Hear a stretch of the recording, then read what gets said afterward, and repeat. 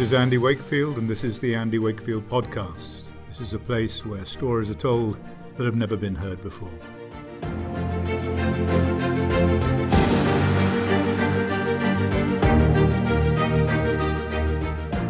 Hi, my name is Lori Gregory.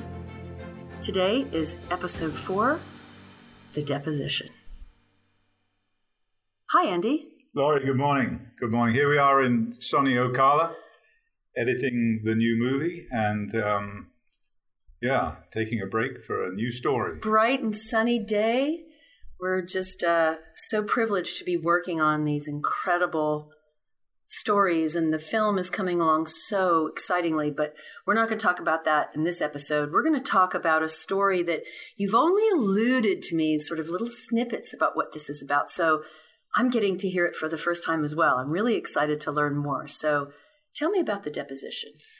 Yeah, and I haven't really been motivated to tell these stories before, but it seems a good opportunity at least to do that.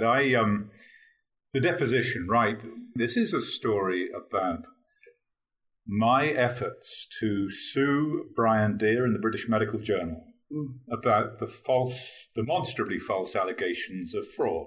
Okay. That were made against me and have been perpetuated in the media ever since. So when you say BMJ, we're talking about the British Medical Journal. Absolutely. Okay, got it. Brian Deer.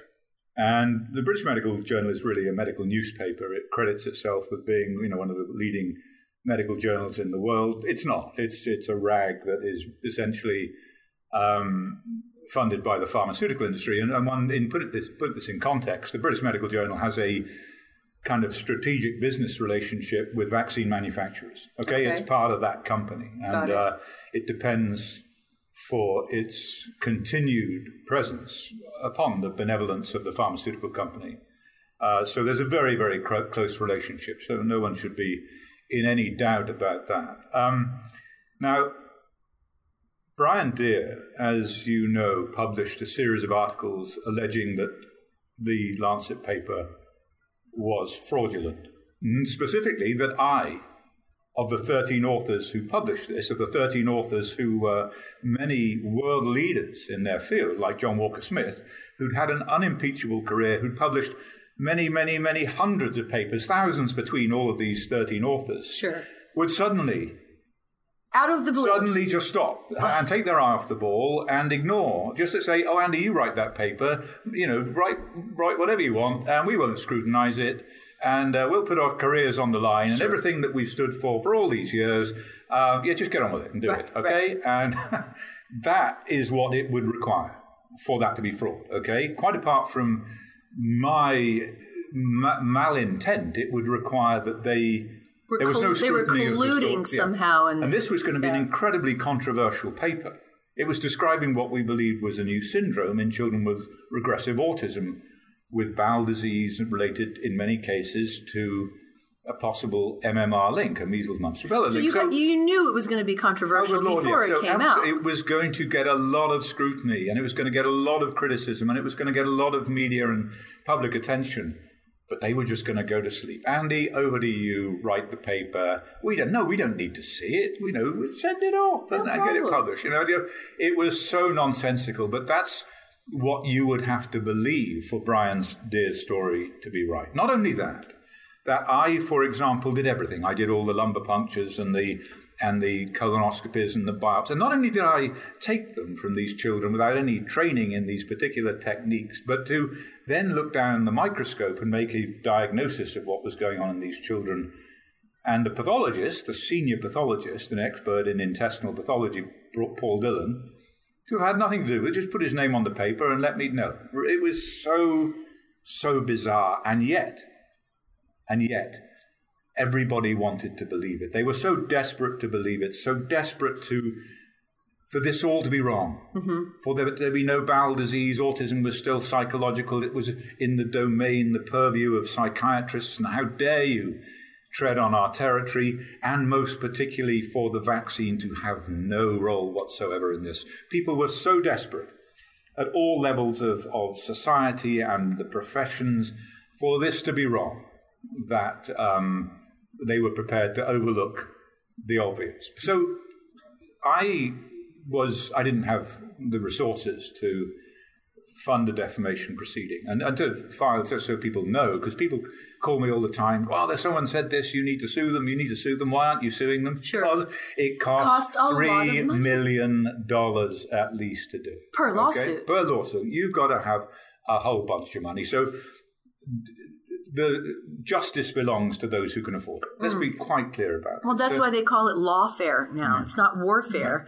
It's weaponized warfare through the legal system, absolutely. And that's what is. And you're dealing with a company like the BMJ that's got insurance and lots of money, and they're backed by the pharmaceutical companies and lots of lawyers. So they can write what they like forever. They can write what they like. What is the individual going to do to mitigate what they've been saying?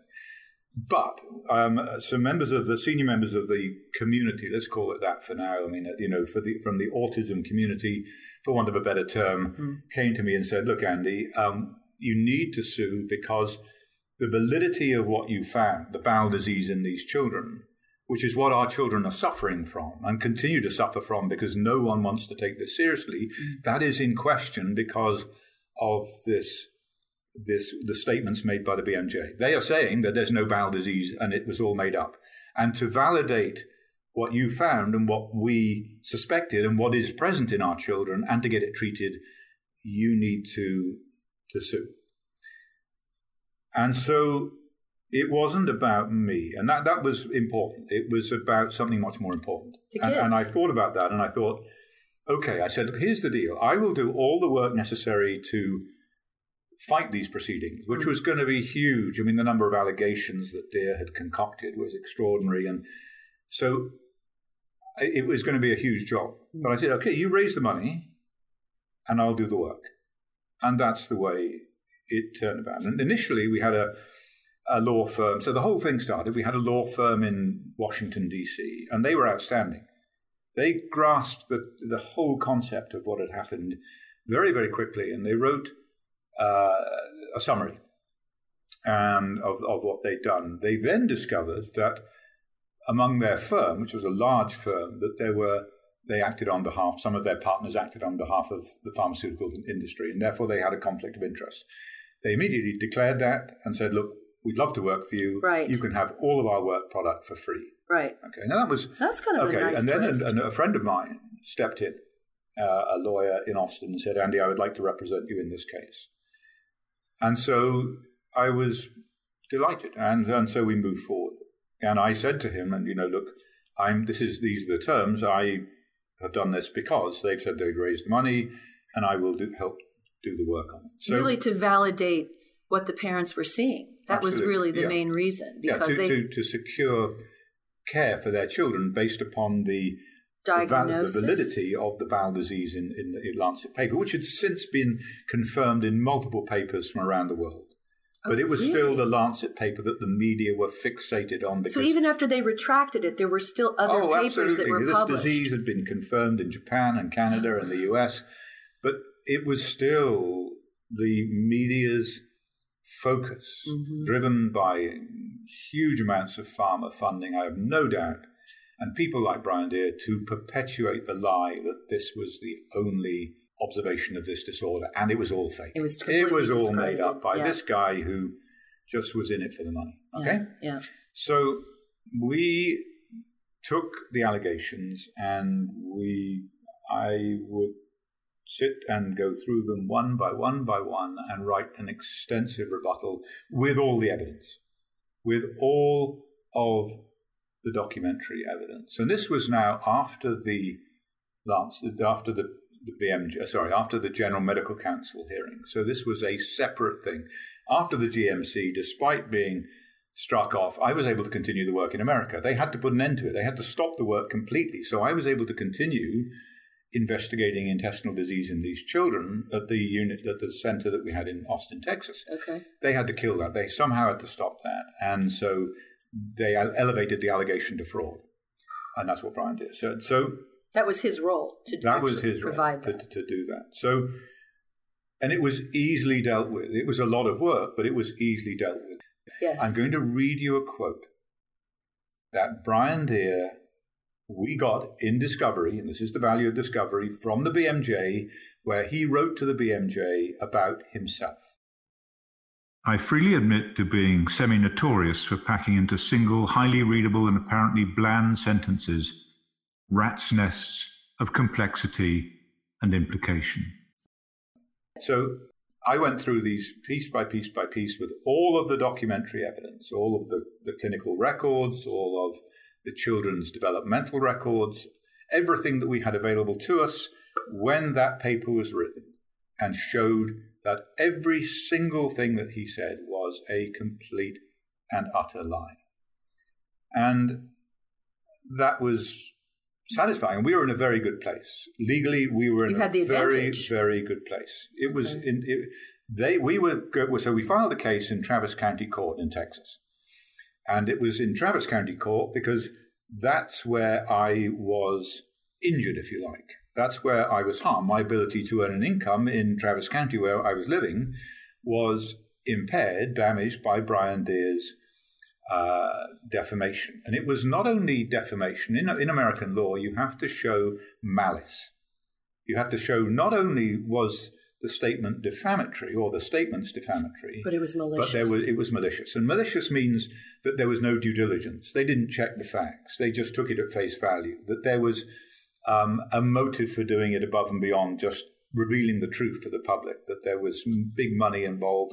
So there was malice. It was clearly malicious defamation. Right. And so we had a very strong case to take to court. They were desperate not to go to court. The BMJ, Brian Deere, were desperate not to get to court. Well, because as you've taught me, it's all about the discovery, right? Once you're in court, they didn't want discovery. They didn't want discovery. They didn't want anything because they knew that this was bad news for them. No one wanted to, in the hierarchy of the BMJ or Brian Deere wanted this ever to be disclosed, the truth to be disclosed. They wanted Brian Deere's story to stand as the historical narrative for this. And so we were very confident. Now, part of this was discovery. So we got access through the courts to depose Brian Deere and to depose the deputy editor of the British Medical Journal, Jane Smith, whose job it was to scrutinize what Deere had written against the General Medical Council transcript, the 6 million word General Medical Council transcript, which was the basis for the allegation of fraud. And the General Medical Council was the governing body that decided whether or not you could be licensed to practice medicine. Absolutely. Is that correct? Yeah. So the entire foundation for their withdrawal of your licensure was built on Brian Deere's accusations. His initial accusation, but then we had the hearings. The transcripts were 6 million words long. It was a massive hearing, the biggest ever in the history of the General Medical Council. And Brian Deere's subsequent allegations of fraud were based upon elements of that. And the GMC was a British governing body, right? That's right. But yet you could still file something with regard to their performance in Travis County. Oh, yeah. No, that's right. Okay. That was just the source document for Brian Deere's allegations. Got you. Okay. So we came across to England. They had retained a law firm from Dallas to protect the interests of the British Medical Journal and Brian Deere. And we had our law firm from Austin, Texas. So we all met in a law office in London. I had an English lawyer there. I had my American lawyer. I was there. And across the other side of the table were, on day one, Brian Deere and his lawyers from Dallas. Now, Brian Deere's deposition was a waste of time. He was evasive. He didn't answer the questions. Even his own lawyer ended up shouting at him. Oh. His own lawyer said, "Will you just answer the question?" Oh, he just asked it because Brian in the meeting. Yeah, and he treated the whole thing with contempt, but it was irrelevant. Okay, yeah. The second day was key. Okay, the second day was the deposition of Jane Smith. The allegation, the statement made by the British Medical Journal is that we relied in our allegations of fraud against Dr. Wakefield upon the 6 million word transcript of the General Medical Council. In other words, it was all there.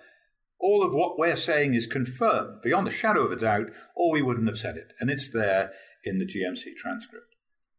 Okay, so Jane Smith sat there, and she was this kind of late middle-aged, blue rinse, never tell a lie in her life. She's a Mary Poppins. Little school marmish, absolutely, maybe. School marmish lady. And she sat there, and she was very direct and honest. And we got into the deposition, and we got down to the issue of what her job was, fact-checking.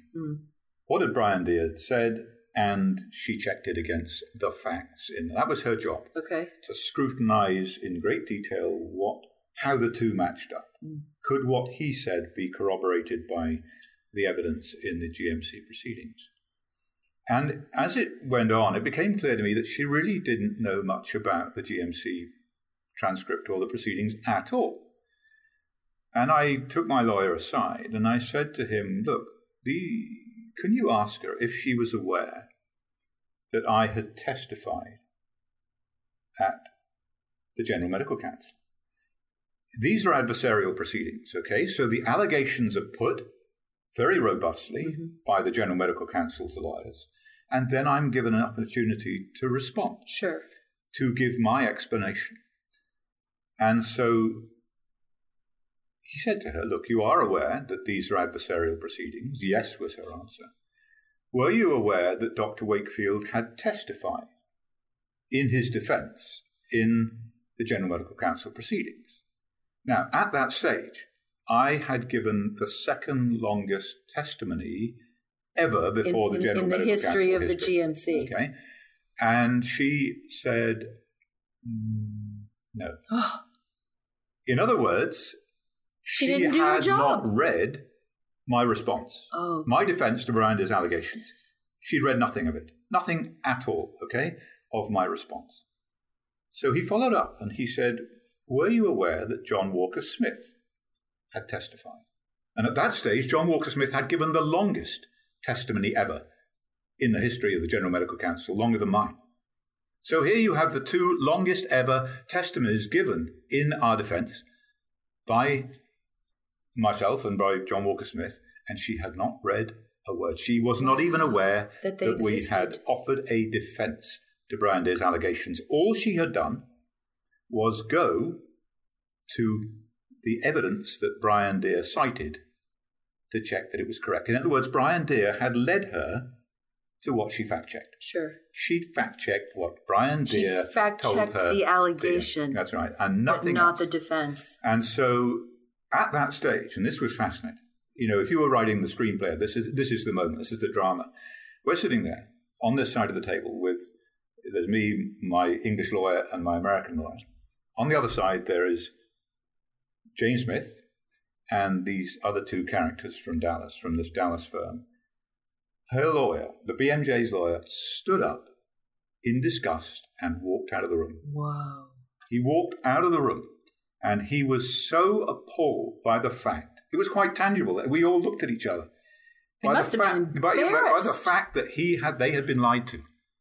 They hadn't relied on the 6 million word transcript of the General Medical Council. They relied on what Brian Deere had led them by the nose to check. And that's Brian Deere for you. Okay, so he just walked out of the room, picked up his computer and just walked out. Wow. And he was so angry at the fact that their entire case had been based upon the scrutiny of this 6 million, they kept laboring it, 6 million word transcript of the GMC, and they had not gone near the vast majority. They knew nothing of the facts. And we just sat there and we thought, wow, what happens now? Wow. We just won this case. Right. We just won this case. Sure. Let's go to court. And so the next thing was that we received an amended affidavit from the BMJ and from Brian Deere. Okay? Mm-hmm. So here's the situation. This is what will have happened. Their lawyers from Dallas will have said to them, you have got a problem. You have not told us the truth. And now we are in the embarrassing position of having either to concede this case, or you are going to have to write a completely amended affidavit which doesn't reference the General Medical Council transcript at all. Mm-hmm. You've got to now rewrite this case based upon something completely different. You have got to discard. They've got to start over. So they had to start over again because They had lied to their lawyers. And so that was the next thing we received. And it was even easier for us to rebut every point made in this amended affidavit. And they, at that stage, must have been desperate. Desperate, not to end up in a courtroom, because then the entire lie would be exposed to the world. Now, people have said to me, you're a fraud and you're this, and the papers have laboured it. I wanted this case to go to court. I worked my ass off to get this case to court. My lawyers were prepared to do it on the basis that this community was going to raise the money to get this to court. Why would anyone dream of taking it to court if the world was going to see all of the facts laid bare and it showed I was a fraud? What kind of madness would that be? Right. To want to go to court to show the world that you were a fraud? Sure. No, quite the opposite. It's nonsensical. We wanted the world to be able to see and make up its own mind based upon all of the facts. And that was denied to us. And it was denied to us because the appeal court in Travis County, after the longest deliberation ever, came to the conclusion that despite all of the legal precedent, we did not have jurisdiction over Brian Deere or the BMJ in the state of Texas. Wow. And it was completely false. And why? Because the BMJ sells its product, the British Medical Journal, to Texas medical schools. It profits from the state of Texas, and that falls within the Texas long-arm statute, which allows me to sue them in the state of Texas, where I was harmed. Sure. But someone very, very high up did not want this case to go to court. They did not want the truth to emerge. They were terrified that that truth would then undo the whole false narrative that had been created around Wakefield, this fraud. I'm not going to ask you the dates, but my journalistic mind is wandering to Rick Perry, who was governor of Texas, who used to work for Merck, and somewhere in his cronies, somebody just shutting this down and saying, we're not going to allow this to go down here. I know this wasn't really a Merck-related case, but it was a vaccine-related case. These four felons that make all the vaccines, they're all in business. They're all colluding. So it doesn't. You swap one for the other. It's irrelevant, right? So that's very interesting that they just shut it down. They were not going to let that happen in Texas. No, and sadly, we had no money, and we couldn't therefore take it to the Supreme Court. So, and the Supreme Court here is a mere fraction of cases, and there was no way to go to England and try to do it abroad. There was at that stage we had no money. We had no money, zero. We had no lawyers to represent this case. No one was going to at that stage risk it on a contingency basis, and nor did we try. It was we'd reached effectively the end of the road because it was quite clear that someone in a position of power, very high up, did not want this case to go to court. So there it is, Brian, there it is, Fiona Godley from the BMJ. There's the challenge. You've lied, and you've lied. So sue me, okay? Let's go to court. Let's get all of this out in the open. Let's let the public see it for what it is, okay? And if what you said is true, then that will be self-evident to everyone, okay? But let's let the public see the facts. There you go. Andy Wakefield issuing the throwdown right there. Bring it. It would be fabulous, wouldn't it, to get the discovery moment? Oh, good Lord. It would be wonderful. Would be I've tried so hard to get this into court so that the public, everybody, can see and make up their own minds, which way they go, about what is the truth. What is behind all of this? And who is this man, Brian Deere? Awesome. Thank you, Andy. My pleasure. You've been listening to the Andy Wakefield Weekly Podcast, a place where stories are being told that have never been heard before. This is a Seventh Chakra Films production in collaboration with Brick City Creative. Please follow and like us while you still can on Facebook, Twitter, and Instagram at 1986 The Act, and soon on Sphere.